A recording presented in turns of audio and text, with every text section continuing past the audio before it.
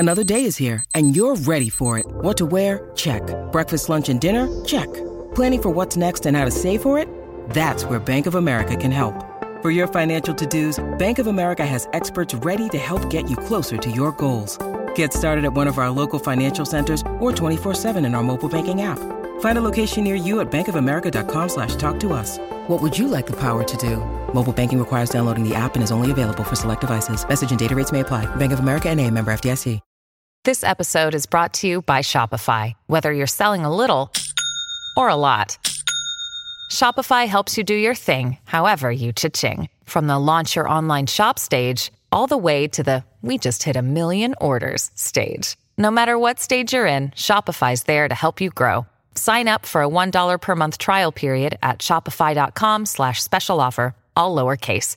That's shopify.com/special offer.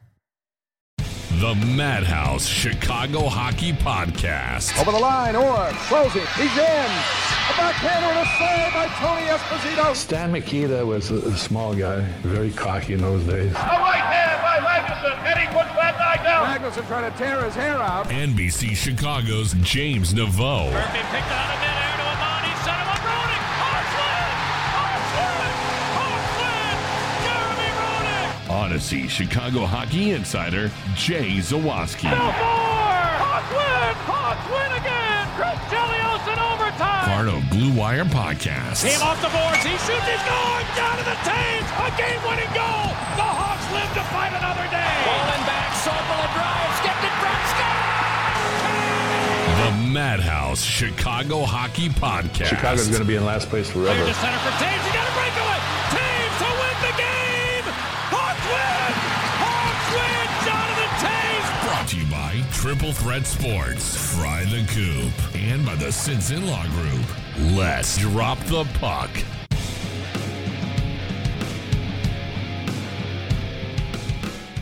Welcome in, friends. This is the Madhouse Chicago Hockey Podcast. My name is James Naveau from NBC5. With me, of course, is the one and only podcast maven at WBBM, Odyssey's Man of Sound. It is Jay Zawaski. Jay, congratulations, buddy. We have officially made it to NHL opening night. Yes, sir. The Hawks dropped the puck on the season tonight, and Nathan MacKinnon's out. Womp womp. Get the Price is Right sad song in there. I had a tweet like, "Oh, that's really a shame that he's not going to play," but then I'm like, "Well, he's got COVID, so I shouldn't I shouldn't." And he's vaccinated. He has no symptoms, so that's that sucks for him. But at least he'll hopefully be better soon, and it doesn't appear that it'll be anything long term. It just it's okay for the Blackhawks. They don't have to deal with him tomorrow. Yeah. You know what he gets? He gets this.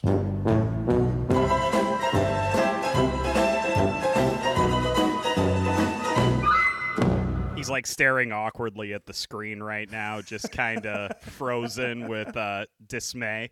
That's what just happened. Well, I think that's the appropriate sound for Nathan MacKinnon. But it's good for the Hawks. Good news for the Hawks because we know this season every point is going to matter, and anything that makes the Avalanche a little bit less daunting is a good thing. But we're ahead of ourselves. Thank you for joining us here on opening day of the Blackhawks season. Some great games last night with Tampa and Pittsburgh, and then Vegas and Seattle. ESPN's broadcast debuted. We're going to talk about that in the second half of the show, so make sure you stick around for that. But we've got a ton of Hawks news to get to. But before we do, make sure you're following us on all of our social media channels. We're on Twitter at MadhousePod. We're on Instagram, Madhouse_pod. You can email us, madhousepod@gmail.com. I pledge to be better about getting the emails during podcasts. I've been really bad about it. I will fix that, I promise. One thing to note, our TeePublic shop, which has all kind of cool designs. They've got the Madhouse logos, obviously.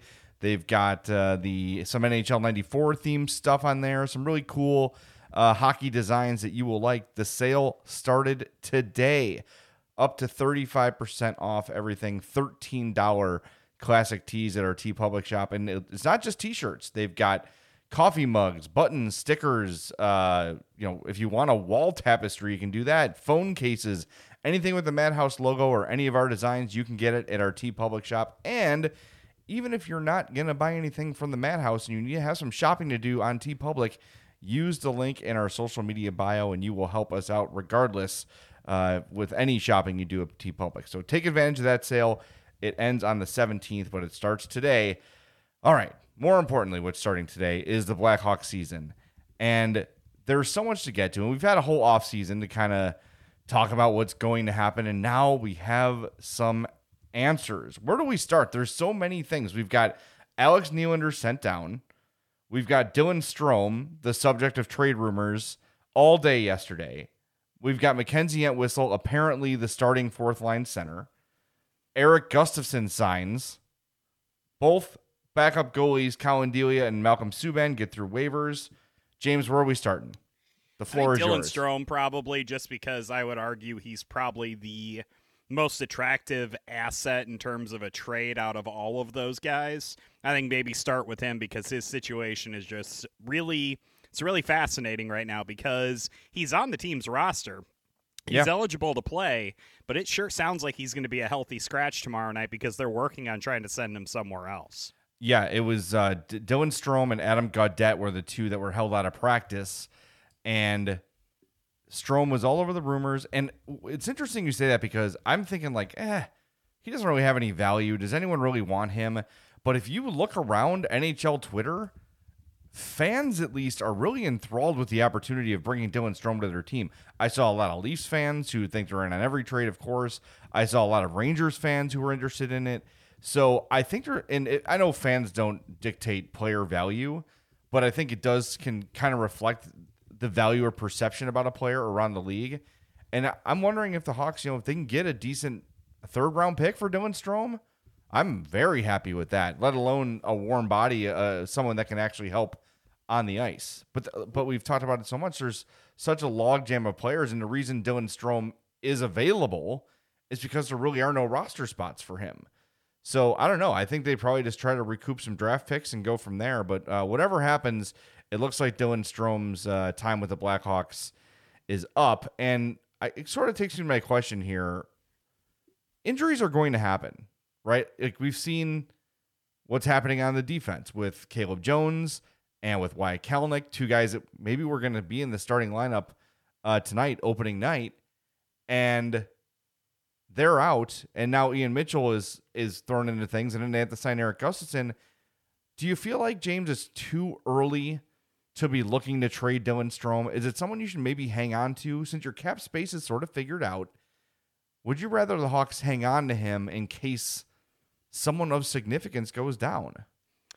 It's kind of a weird situation because they're kind of handling the roster kind of jumble in that way, but with other players. They're aiming to keep, it seems like, both Kara and Ryan Carpenter, and seems like they're going to play both of them over Adam Gaudette, which is kind of surprising to me because I thought that Gaudette would end up getting some playing time early in the season, but then you have those two guys who I think you could easily swap him out for one of them, and I don't think you would be doing your depth and your forward group any disservices by doing that. I'm surprised they're handling that situation in that way, but then not playing Dylan Strome while they're potentially looking to move him. I feel like it would be a lot smarter if you're not sure if you're going to be able to move this guy at any point in the near future. I think it's still smart to play him because I do feel like he, out of the 14 forwards that they have, I think it's pretty clear he's one of the top 12. I don't think that that's a stretch to say that, and I'm not obviously the biggest Dylan Strome fan in the world, but I'm still surprised that they're kind of treating him in that way where they're almost like just holding him out of the lineup in case a trade ends up happening. Unless it happens in the next day or two, I think that you're doing yourself a disservice by not having Dylan Strome out there and playing, especially when you're treating a guy like Gaudette in that way where it seems like you're kind of not willing to give the younger guy kind of a shot to make the roster. It's just a very odd handling of the situation, I would think. Yeah, I agree with you. It did feel like the fact that like all the insiders had it, like it was Friedman had it today and Saravelli had it today, and it was news today, which makes me feel like it could be somewhat imminent, like it's going to happen very, very soon. Who knows? It could happen today. It could happen tomorrow. It could happen a week from now. But the way they're handling it, because you're right, he is definitely one of their best 14 or 12 forwards. I don't think there's any doubt about that. He's better than Kara.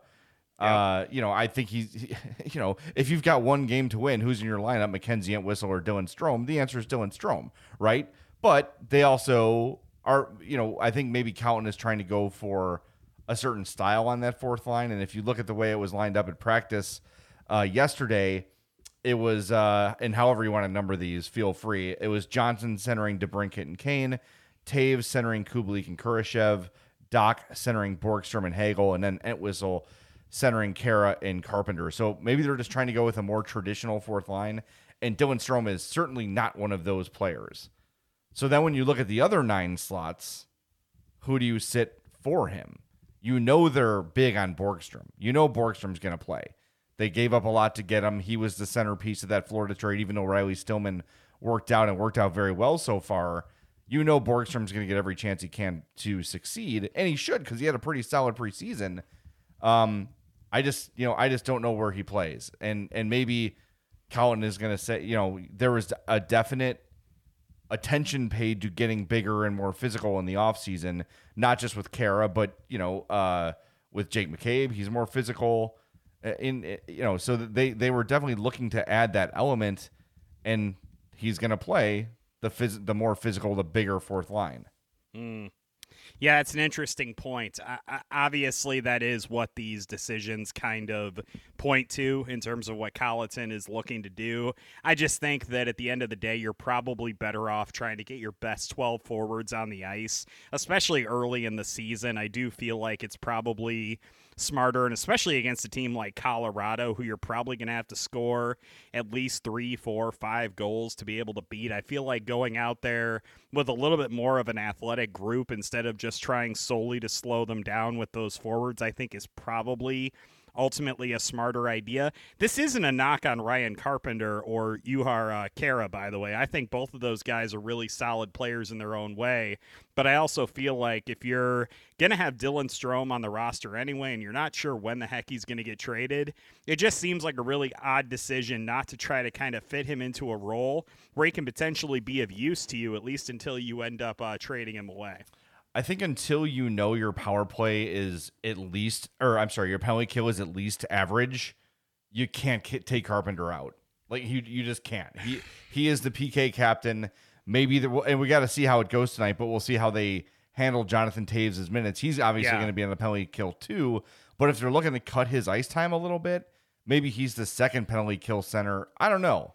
I don't know how they're handling the penalty kill. By the way, it's so interesting to me that both Kirby Dach and Alex DeBrincat are going to be doing this. Like, this is a huge departure from what they did last season. And yes, I know I can already hear all of our listeners talking about how awful the penalty kill was during the preseason.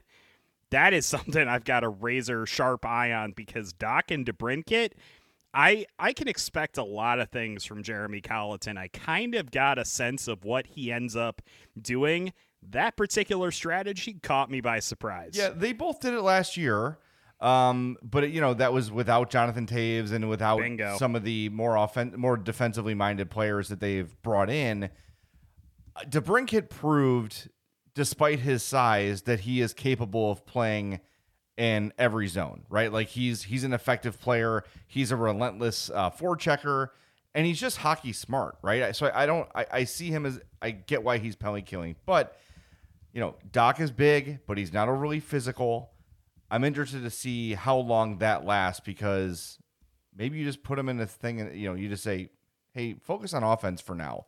We want to see you start scoring with more consistency. And I like that they're trying to make Kirby Dach a complete player, that guy who can step into Jonathan Taves' shoes as the two-way forward that can do everything, but there's no need to rush it. We got to remember, he's still only 20 years old, and they've got now some veterans that can do that job too.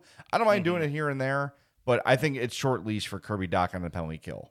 Yeah, right? You're more than likely right. And it's not something that he didn't jump off the screen when he was doing that during the preseason. Yeah, good or bad. No, you're absolutely correct. It was fine, right.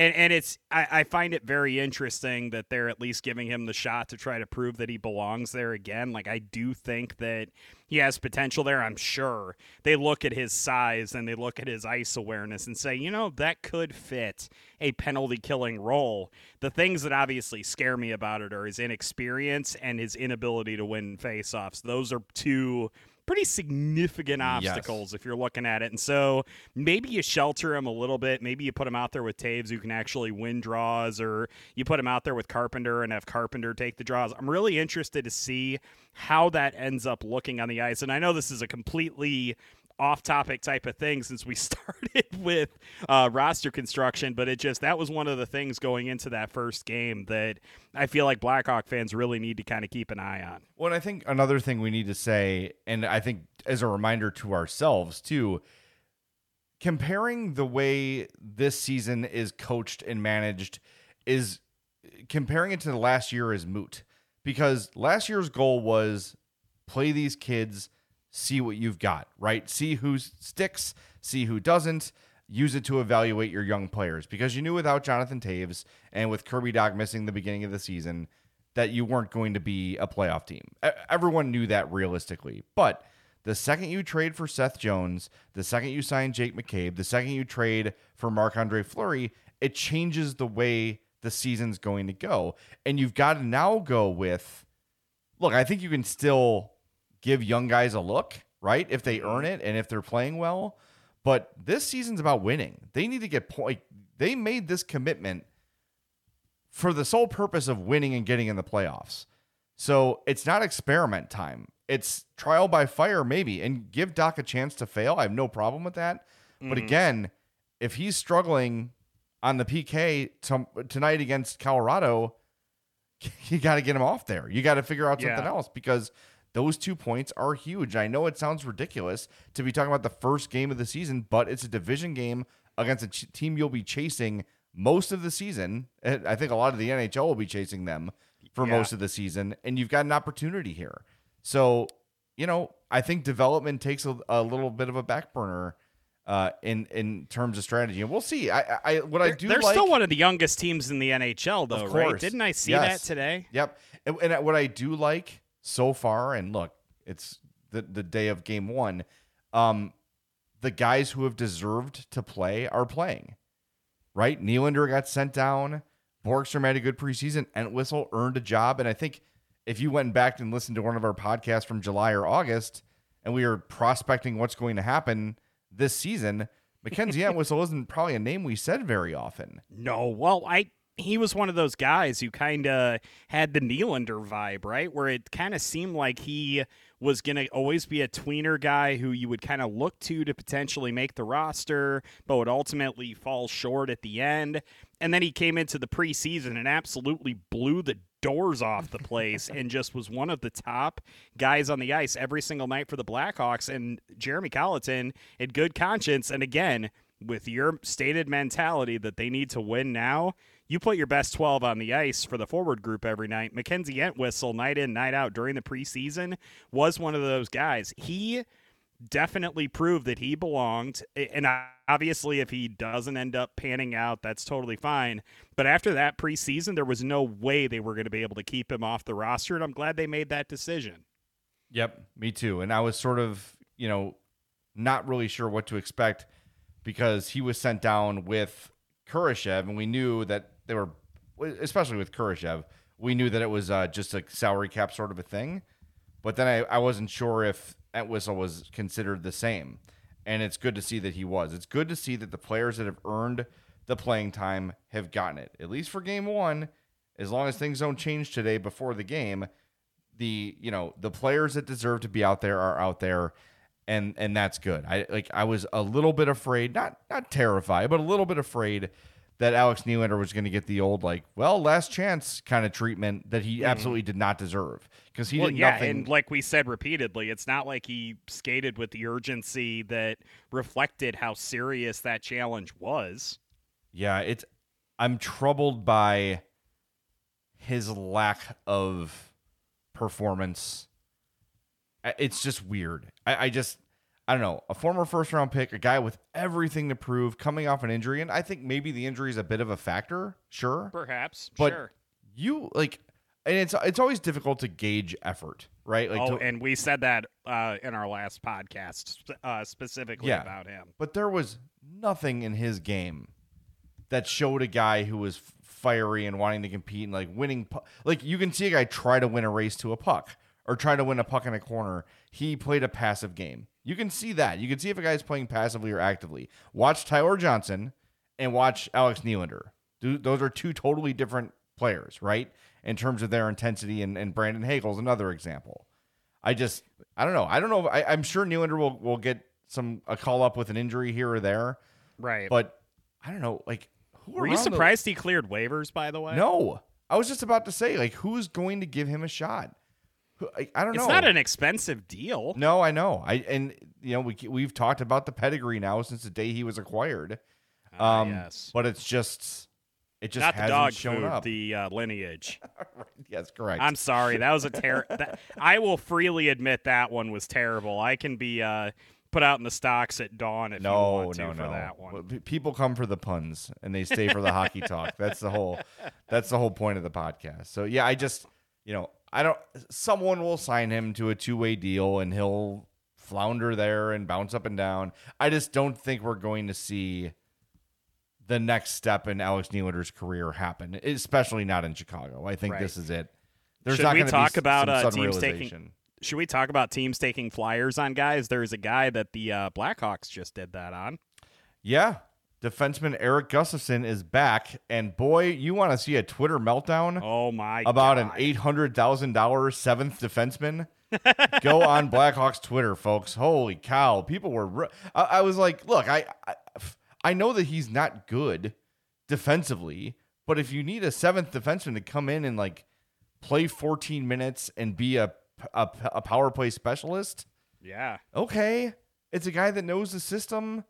Whatever the system may be, the power play immediately was what jumped to mind for me, because they don't have Wyatt Kalynuk and they don't have Caleb Jones, and both of those guys got opportunities to play on the blue line during power plays. You lose both of them. What are you going to do? Are you going to force, like, Connor Murphy out there on a regular basis? Calvin DeHaan? No. Go ahead and take a flyer on cheap Eric Gustafsson, who, by the way, let me emphasize this point, had 60 points a couple of seasons ago for the Blackhawks. 60! That is a lot for a defenseman. You can say all you want that his defense sucks. It does. Yes, it does. But they are not looking at him to be a shutdown defenseman. They are not looking at him to be a top 4 guy. They are looking at him to do two things: get on power play, make offense happen. That's it. Everything else is incidental to that goal. He's going to get 10 minutes a night. Y'all are going to feel real silly for getting all bent out of shape about this. The calculus on this is very simple. He can help you score goals on the power play. That's what they need him to do. Yep. That's what they're going to have him do. And as long as Jeremy Colliton doesn't go out there, have a stroke while he's coaching, and end up putting him on, like, the top pair, this is totally fine. It is not meltdown worthy. And I know I saw all of the litany of lists of the Blackhawks retreads and blah, blah, blah, that the role they are looking at him to play is not significant enough to justify this outrage and to justify the proliferation of those lists. That's all I'm saying. Well, and the fact that Ian Mitchell's in tonight's lineup, at least apparently, right, as of the time we're recording this, that's a good sign. He's not trying to rush Gustafsson in. He's letting Ian Mitchell play. Also had a really good preseason with the Islanders, by the way. Every Islanders beat writer that mentioned Gustafsson after he signed in Chicago said it was simply a salary cap game, and that's the only reason he's not still with the Islanders. And the only reason he's with the Blackhawks is because of the aforementioned injuries to Kalynuk and Jones. Ding. Yeah, if those don't happen, he's not here. So let's pump the brakes on the outrage, the Eric Gustafsson outrage, for a bit until JC shows us a reason to panic. But I'm not. Look, for a seventh defenseman, for under $1 million, for a guy who's a proven power play specialist, fine, right? Use him in a pinch. Because look, I think the Hawks offense should be pretty good, but they're going to get in a lot of shootout games. I think we're going to look at, like, a lot of 6-4, 5-3 type games, and those special teams are going to matter. And the penalty kill is crap until it's not, right? So you're going to need help on the power play. But it doesn't even look like he's going to play right away. So I guess all of the weeping and gnashing of teeth was for naught? Is that what you're saying? I would say so. I mean, look, we saw a lot of changes after the first game last season, right? Like, remember, Hagel didn't play the first game. So maybe Adam Gaudette and Eric Gustafson and Dylan Strome are all back in the lineup for the second game of the year. That's a possibility. They play 3 times in 4 nights. That is definitely a possibility. Right. So for right now, game 1 tonight, they have done what seems to be the right thing. So let's just not panic until it's time to panic. That's what I'm saying. You know what else causes weeping and gnashing of teeth, Jay? What? Nashville hot chicken. Oh, it does. In a good way, though. Yes. In the best way possible. And if you want some Nashville hot chicken, the best place to get it is not Nashville. It's right here in Chicagoland at Fry the Coop. FryTheCoop.com. Check out their website. Place your order online. If you're in the Chicagoland area, there's a Fry the Coop near you. Oak Lawn, Elmhurst, Westtown, Prospect Heights, and Tinley Park. That is a very nice scatter shot of the Chicagoland area. You can get to one relatively quickly. If you're someone that works in the city or goes to the city, you're near one easily. So go check them out. It's hot chicken tenders. They got the chicken sandwich. They've got the donut chicken sandwich. Pro tip, get those seasoned fries. They're amazing. Get yourself the honey butter either on the sandwich or on the side, and you will have your life made. If you want to dine in, they're open for dine in. Great craft beer selection as well. Fry the Coop is a place that improved and grew during a pandemic. And when that happens to a business, you know they're doing something right. So if you've not tried Fry the Coop yet, do it now. It is time. Celebrate opening night at Fry the Coop. FryTheCoop.com. Come get your happiness at Fry the Coop. All right, so tonight's game. Colorado, obviously the favorite in the division. I think one of my favorites in the West. I don't really see a lot of teams better. I feel like Colorado falls short a lot in the playoffs, but if we're talking about regular season kind of predictions here, I think Colorado is head and shoulders the best in the Central for sure. And I think even as you look at the Western Conference as a whole, it's really, really, they're really stacked. I fail to find someone who you can convince me is a lot better than them. Maybe Vegas. Yeah. But anybody else? Even like close to their level in the West to you? In the West? That's a really good question. I think, okay, I'm probably going to be laughed out of existence when I say this. The Minnesota Wild have a pretty solid team this year. They could be interesting. They could pose some issues to the Avs, I think. I'm not saying they're better than them. The Wild are definitely a team I'm looking at. I definitely agree with you about Vegas. I think Vancouver is a very interesting team as well. And then playoff issues aside, Edmonton obviously has a very good roster too. So There are some teams that I think could pose a challenge to Colorado. I don't think that any of those teams you can make a super compelling argument are definitely better than Colorado at this point. But I think that they at least pose a challenge, and they pose stumbling blocks, especially if they meet in the playoffs. By the way, speaking of all this playoff stuff, I don't know if we mentioned this on our last podcast. 538 did their annual projection of potential playoff teams. Yeah. Did you see where the Blackhawks ranked in the Central Division? I don't think I saw the 538 one. Was that the one where they finished below Arizona? Dead last that is in the Central Division. They had, I think it was a 35% chance of making the playoffs. Well, we know how well 538 does at predicting things, don't we? I found that fascinating because as I went down the list, Winnipeg is a good team. They are a good team. St. Louis, solid. Mm-hmm. Dallas didn't make the playoffs last year, still think they're solid. Solid. Minnesota, solid. And when you start getting into Nashville and Arizona, I struggle to find compelling cases where both of those teams should have better playoff odds than the Blackhawks, especially the moves the Blackhawks made. If they can stay relatively healthy, they've got some good depth, man. I think they can make a push to finish in that 3 to 5 range in this division. I don't think they're going to challenge Colorado for the division title, but if you're telling me they could compete for a wild card spot, I totally think that's within the realm of possibility.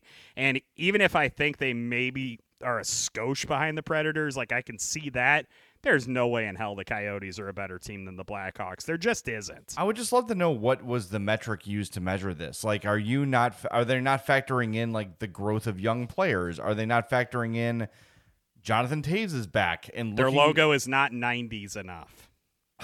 That could be it. I don't know. I don't know how you can look. Fine. Give me a case for every other team in the Central over the Hawks, including Nashville. Fine. I'll hear your argument, but Arizona, based on what? I really don't understand. Whatever. I mean, look. Jay, you want to play a game right now? Sure. Can you name 3 players on the Arizona Coyotes? Yeah. Christian Dvorak is still on there, right? That's my guy. I like him. Did he move? I think he moved in the offseason, actually, now that I'm thinking about it. Christian Dvorak is a member of the Montreal Canadiens. That's right. He did move. That's right. Okay. All right. I knew he got traded. I could not remember who he got traded to. Oh, I know Blackhawks legend Andrew Ladd is on there now. Who knows if he'll play? They've still got Phil Kessel. They do still have Phil Kessel. I'm trying to think of their... Who is their... I love their big move of the offseason. I just saw his name and I laughed because I forgot they did that. Oh, the guy with the name. Ghost Spare. Yeah, Shane Goes to Spare. He is indeed a Coyote. That's replaced Oliver Ekman-Larsson. Now a Canuck. Yes, now a Canuck. And didn't he? He got traded with somebody else from the Coyotes to the Canucks, didn't he? I think so. And don't they have the guy that the Hawks fans couldn't live without, Ryan Dzingel? Ryan Dzingel, yep. Yeah, that's it. From Wheaton, Illinois. Who's their goalie? Their goalie is Carter Hutton. I know. Isn't that just something? I don't know how. I don't know what argument you can make that they're better. I'm going to have to read that thing. They have guys like that I obviously am kind of... They have Louis Eriksson, which, fine, whatever. They have Jay Beagle, fine, whatever. Nick Schmaltz, you forgot Nick Schmaltz. Please call him by his real name, Jabe Eagle. Clayton Keller, still a very good player, 23 years old. Mm-hmm. Will say that. Jacob Chichir... How do you say his name? Chicharon? I can't remember. I never pronounce that right. Chicharrones. Chicharrones. Mm-hmm. They have several players that I'm pretty sure are made up. Vladislav Provolone. It's Chikrin, by the way. He's from Vorkuta, undefined. They don't even know what country he's from. He's from parts unknown. He's a pro wrestler. He is apparently from parts unknown. They literally don't even know where he's from. And then their backup goaltender is Karel Velmeka. And he's from Czechoslovakia, which, by the way, isn't a country, ESPN. Yeah. What are you doing? They're definitely better than the Blackhawks. Come on. The Hawks have... Come on. The Hawks have how many players better than anyone on their roster? Yeah. Tell me... Words fail me right now. Tell me one player... Let's see. Tell me one player on the Coyotes that you would take over... I'm trying to you would take over Connor Murphy. Without a doubt. Clayton Keller. That's it. That's the one guy. I think that's it. Would you take him over Seth Jones? No. Would you take him over Patrick Kane? No. Jonathan Toews? No. Nope. Alex DeBrincat? No. Kirby Doc? We could talk. Maybe. We could talk. Yeah, we can discuss that. But come on. Come on, 538. Go back to horribly predicting elections. God. All right, should we do our official I guess this is the day to do it, right? What is our official predictions for let's do the division, let's do the conference, and let's do the cup. Okay, do you want to start in the East? Let's start in the East, yeah. Who's winning the Atlantic? To me, it's Tampa. I mean, they're so freaking good. I know. They might win their third in a row. They honestly might win their third in a row. Just to be a contrarian, I'm going with Toronto because I think those are obviously the top two dogs. Boston's in that conversation. But, yeah, I'm looking at Toronto. I still think they can do it. I still think they can pull it off. I'm going to go with the Leafs. Okay. What about the Met? The Met is a very interesting division. That sounds like a kid doing a book report who didn't read the book. It's a very, very, and you got to, because it has to be so many words. Yes, exactly. Obviously, the Islanders have a really good shot at it. The Hurricanes have a good shot at it. I like what the Flyers have done. I was on the Flyers bandwagon last season. Can't forget about the Penguins and the Caps. That's a division with a lot of teams that could either do really well or really poorly just because based on their projections. Like, who knows what Carolina lost some really significant pieces during the offseason, made some really questionable moves. Still have a ton of talent. Like, that's the kind of thing I'm talking about. I'm going with the Islanders. That's a weird pick, I acknowledge, but I'm just going to go with the Isles. Yeah, I that's where I was leaning to, and I know that Anders Lee had surgery in March. Yeah. But I'm looking here. It says he's probably going to play. So I don't know. I it's hard. There's no one that really stands out. Like Pittsburgh, you've got Crosby hurt. You've got Malkin hurt. You've got those guys on the wrong side of 30. Carolina, you're right. They did lose some pieces, but they're just so solid. They're just built to win, that team, and they're well coached and they've got everything going for them. Brind'Amour's got a new deal. Does this mean, by the way, that I'm kicked off the Caniacs bandwagon, that I didn't pick them to win the division? No, you're trying to be smart. Okay, I'll accept. I mean, I still think they'll finish like second or third. I'll still root like hell for them in the playoffs. Can I stay? Yes, please? you can stay. Absolutely. Okay. I will allow it. I'm going to go. You know what? I'm going to take Carolina just because despite the losses, I just think that they're like a team that's going to win a cup soon. It feels that way, doesn't it? Yes, it does. And I don't know if it's this year, but I just think that they are primed and they're a team built for a playoff run. They're going to be one of the better teams in that division, so I'm taking them. What about the Devils? I always feel it's like every year there's like the Devils hype train, and then they suck. I mean, they did get Dougie Hamilton. Yeah, we'll see. We'll see how good he is. I'm not sold on Frederik Andersen and Antti Raanta as the goaltending combo. No. I think their blue line is still real solid. They did bring in Ethan Bear this offseason. They do have, obviously, Jakob Slavin still, who's an incredibly good player. They brought in Tony DeAngelo. Your guy. Yeah, totally our guy. No, I said your guy. Their forward group is obviously fantastic, and Kotkaniemi getting him from the Canadians in one of the best troll moves of all time. I love the whole thing, man. Was really funny to me. By the way, ESPN does have Czech Republic named as a place of birth for Hurricanes players, so apparently that other goaltender from Arizona, he was from Czechoslovakia for some reason. Maybe it's what it was when they were born? Dude's only 25, so okay, I don't it's think not that. Yeah, yeah. I think it's just ESPN doing poorly with that.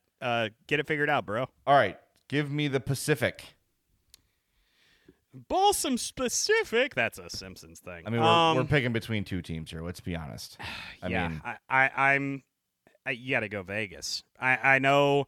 I was talking about the Canucks, and I know I said that I do like what they're doing up there in Vancouver. I think this is going to be a great shootout for the division title, but until further notice, I'm still going with the Golden Knights. I just think they've got the depth, the talent. I really do think that they're going to do it. It's going to be really interesting, especially not having the two-headed monster of Fleury and Leonard. Whoa, I blanked on his name hardcore. Not having that two-headed monster in net is very interesting for them, but I'm still going with Vegas. Yeah, it's really tough to not go with Vegas. They're just so good. They're so stacked, and it feels like they're another team just like Carolina that is poised to win a Stanley Cup. Now, their backup goalie is I don't know this guy. Laurent Brossoit. That's a great name.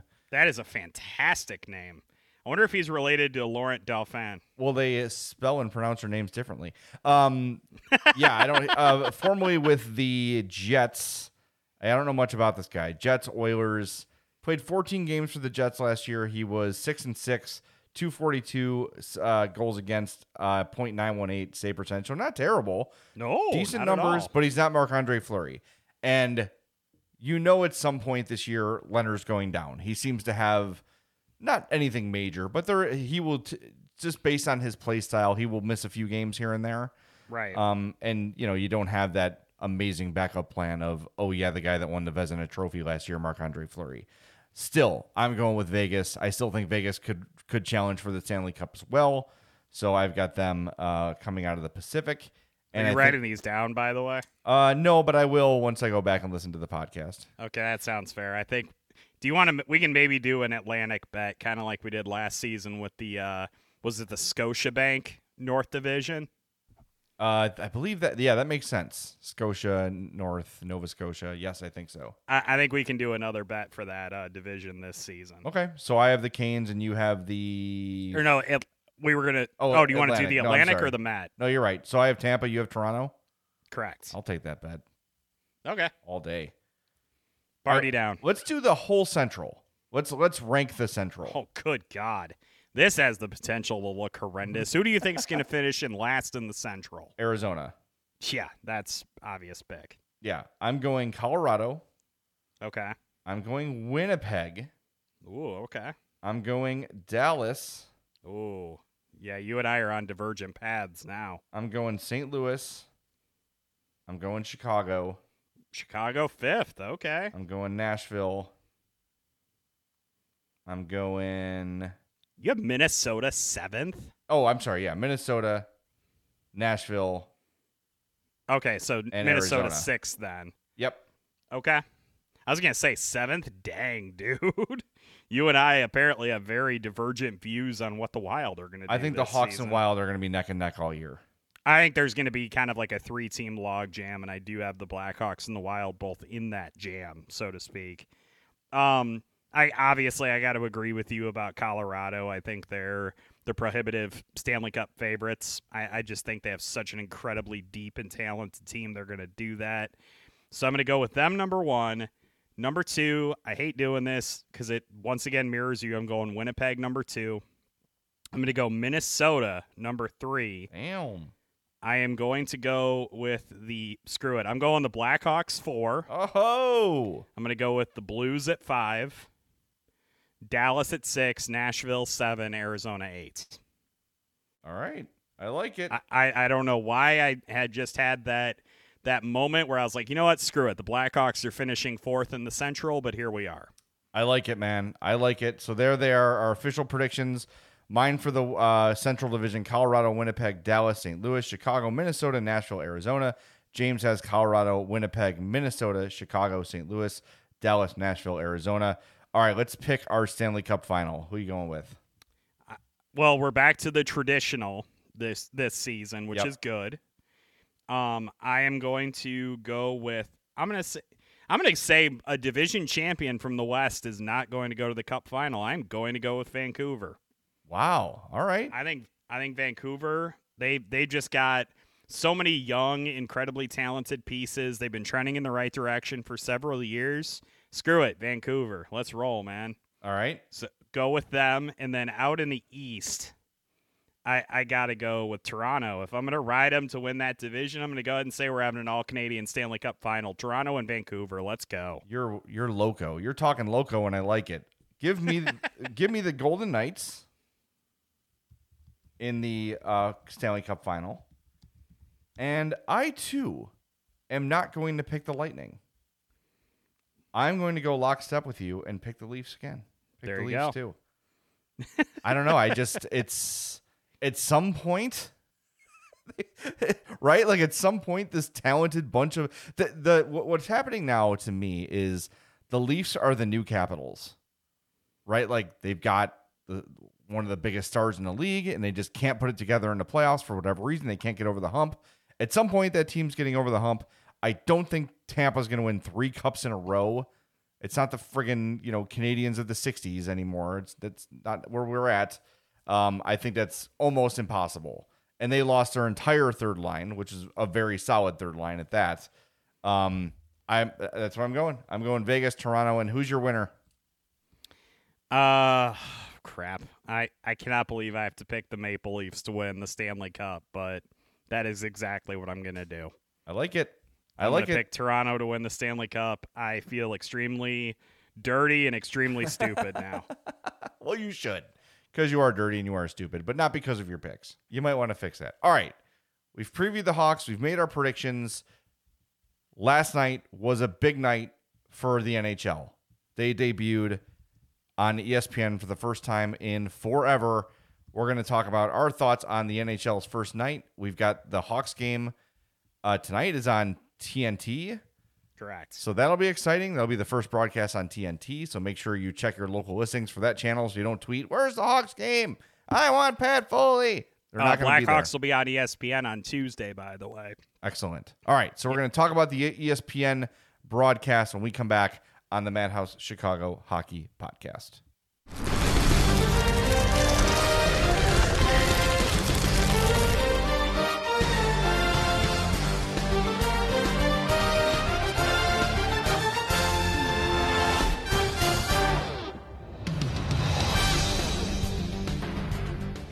I'm about to go run headfirst through a wall, man. Seriously.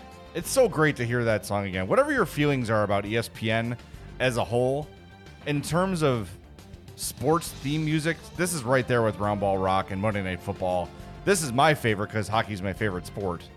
This is just a classic. And if you didn't see it, I tweeted it from my account. I'll tweet it from the show account too. The intro they did about this song and the making of this song was just awesome. Yes, it was narrated by Justin Bieber.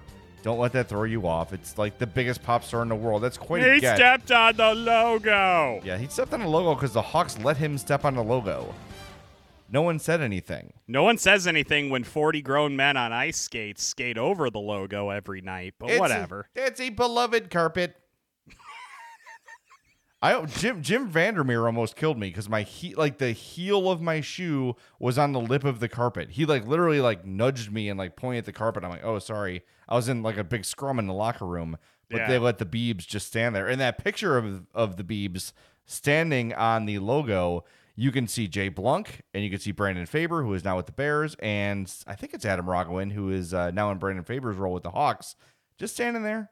Looking very uncomfortable, do we tell him? Do we tell him? Do we just let this happen? They just let it happen. He has 20 times the followers we do on Twitter. What do we do? Right. Yeah. I think it's fine. Anyway, go find the intro.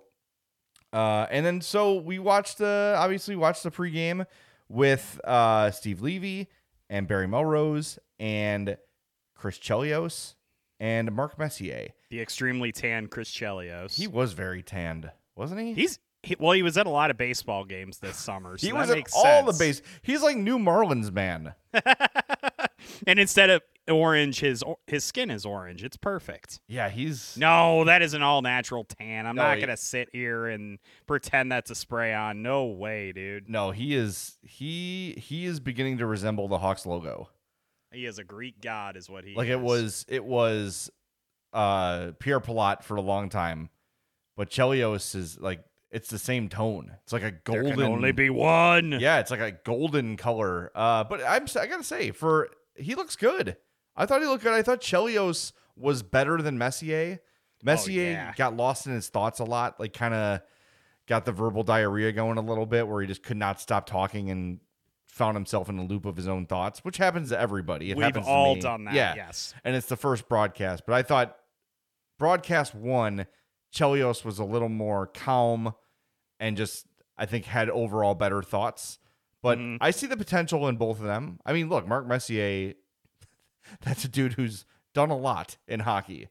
And that doesn't always qualify you to be a broadcaster, but I'm sure when the nerves start to fade a little bit, and maybe when he's in the studio setting and not the big crowd setting, he'll improve. But overall, I really enjoyed the broadcast. I thought that some of the unique camera angles they used were very cool. They had a lower side camera. They had, I think they called it the rush camera, where it was kind of behind the players as they went up the ice. Yep. I saw a couple times during the Vegas and Seattle game, almost like the equivalent of the NFL drone camera that just flies straight over the players and moves on a string. They had that. So I thought the presentation was great. Emily Kaplan was really good between the benches. She did say pissed off on national television, which I loved. Good for her. You can say pissed off, not pissed on. That's the those are the official rules. Right. You're not allowed to describe the act.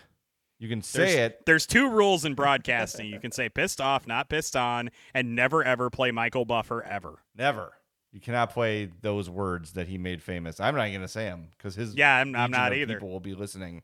But copyright police are on us. There was a moment during the Kraken game where they spent like a shift and a half just with this drone cam, and it's really cool. You get like the whole view of the ice, from board to board, and it's it's not like the NHL video game up and down, it's side to side, but you really get to see everything develop. They for the first night, I think they knocked it out of the park. I think they did a terrific job. I think that we can obviously start with the in-game presentation and then kind of get to some of the other elements like the pre and post game show stuff that they're doing. Mm-hmm. You can tell what ESPN is doing with the way they were cutting cameras, especially in the Tampa-Pittsburgh game. They cut cameras, I think, on one rush up the ice by the Penguins. They cut cameras 4 times, and it was just bang, bang, bang, bang.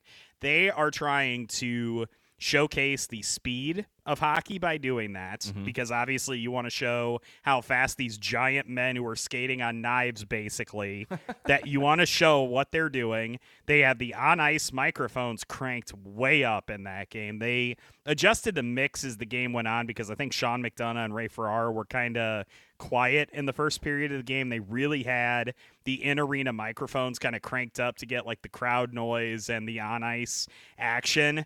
I think what's very clear is that they're trying to hype and to sell hockey. They're trying to hype up the speed, the athleticism. They're doing a lot of close-ups of players, a lot of that type of stuff, a lot of fan camera angles as well. They're clearly trying to sell the energy that you get when you go to a hockey game in an arena, which I think we can agree is one of the things that doesn't always come across best on TV is just how energetic the arena can be, especially in kind of a big-time hockey game. I think that ESPN is definitely trying to capture that and to present it to the audience in a way that just kind of gets them excited about the sport and maybe kind of appeals to some more casual sports fans who are looking for something to do on nights that there isn't a football game on or whatever. And I kind of get the sense that that's ESPN's strategy, is to just sell the sport. And I think that that's a lot of what that had to do with. And I will say, they do have a lot more camera angles than NBC ever really presented to us. Yes. And I think some of those are just absolutely outstanding. And it was fascinating watching them not just rely solely on that camera that follows the action at a horizontal angle up the ice, getting that kind of vertical view at times and getting obviously the close-ups near the blue lines was absolutely fantastic. And I really did appreciate the way they kind of tried to show you the way that plays unfolded from multiple angles. They had another cool thing, and I think we've all seen this I know the Cubs were doing it a lot, and the NFL does it. I call it the Madden cam because it makes the screen look like a video game, but they call it the Megalodon camera.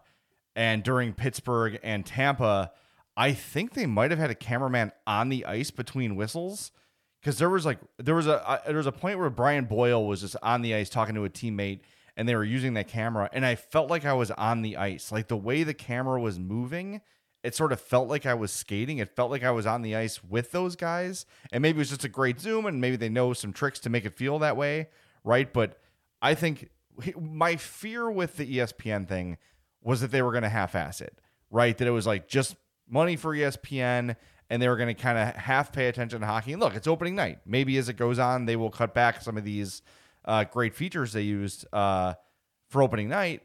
But I've one night gone, I'm super impressed. I think they did a tremendous job. And look, I think about what would I improve on a TV broadcast, and I don't really know, because I've been watching hockey so long that I'm just so used to seeing what's always been presented. Maybe they brought in some people that were like, hey, what are the struggles you have when watching the game? How can we make it more interesting? And you said it, man. They did a good job of capturing the speed, the physicality, everything. And I think those quick cuts you mentioned really add to that.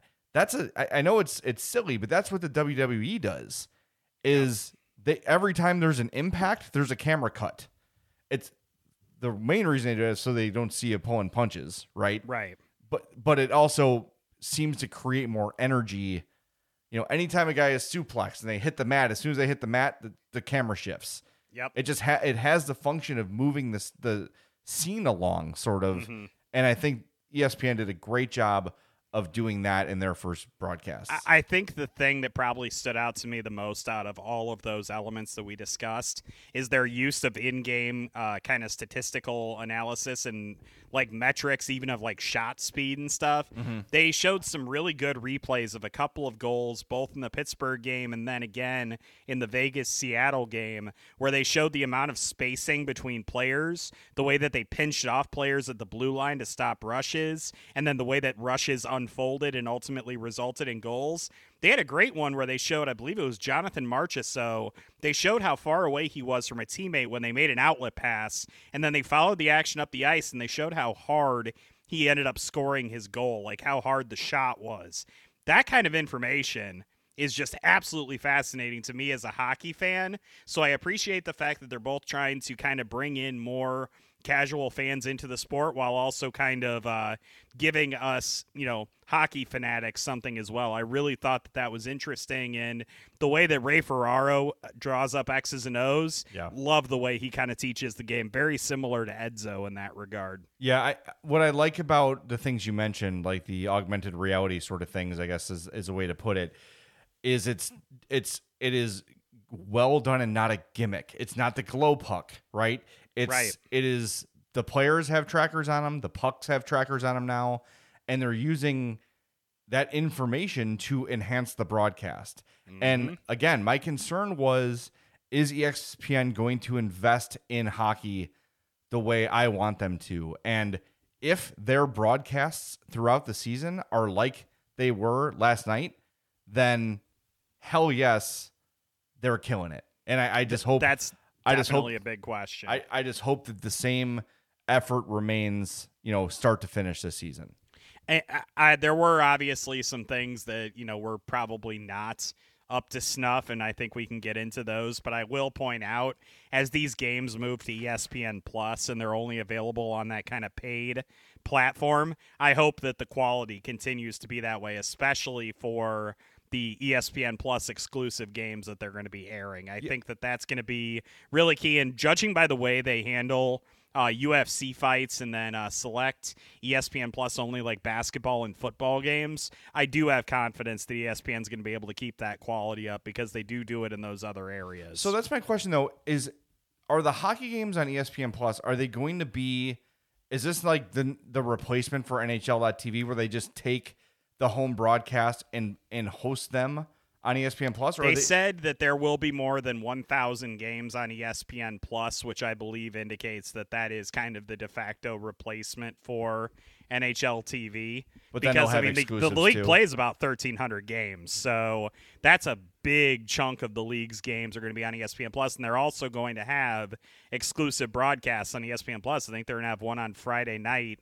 I think the Anaheim Ducks play on Friday night. That's going to be an ESPN Plus exclusive game. So clearly they are trying to get people to move over to that platform, and that's one of the ways they're going to do it is they are going to have exclusive broadcasts over there. And if you don't know, if you're just sort of jumping onto this now as you see ESPN's coverage is going to be, because I don't even think NHL TV is going to exist anymore. I believe you're correct. So if you're looking to see like, okay, how does this work now? They have bundles of Hulu, ESPN Plus, and Disney Plus like bundled together. And I think it's like $14. It's like really reasonable. I don't think they have even NHL Center Ice anymore. Yeah, I don't think that. I think everything now, if you want to watch out of market hockey, it's going to be on ESPN Plus. Which is still a very reasonable deal for the year. I have ESPN Plus. I've had it for quite a while. I do like it a lot. The documentaries on there, having the entire 30 for 30 catalog. And I know this sounds like we're, pimping for ESPN. It's just fact of the matter. I do feel like that to me is where, they're succeeding at, is that this platform does work really well. It's going to be great to kind of give people more access to hockey. Definitely. Well, I'm excited for the season to start tonight, man. I cannot wait. If you're curious, yes, indeed, we will do a post-game podcast. Yes, it will be late. We don't care. It's opening night. So we'll have a podcast for you late tonight. So make sure you catch that. Before we wrap up, I want to tell everybody about our friend Kent Sinson at the Simpson Law Group. After over a decade of prosecuting homicide cases as an assistant Cook County State's attorney, he opened his own firm over 20 years ago, specializing in all forms of personal injury cases. Kent is a hockey player. He is a hockey fan. You know he will be locked and loaded with the Hawks tonight.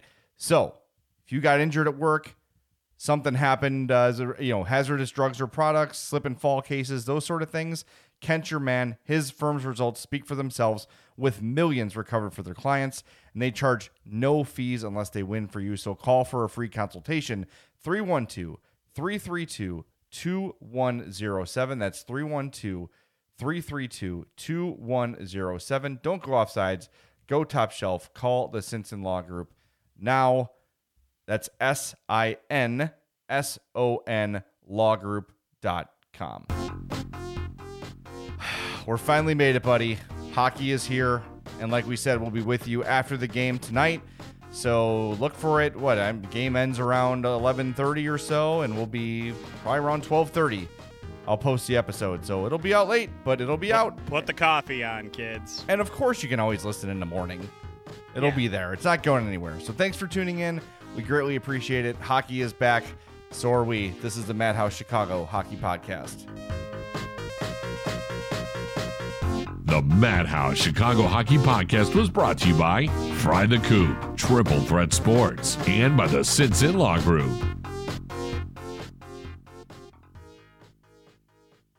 I'm Amira Rose Davis, historian and co-host of the sports podcast Burn It All Down. And now I'm hosting the new season of American Prodigy, all about Black girls in gymnastics.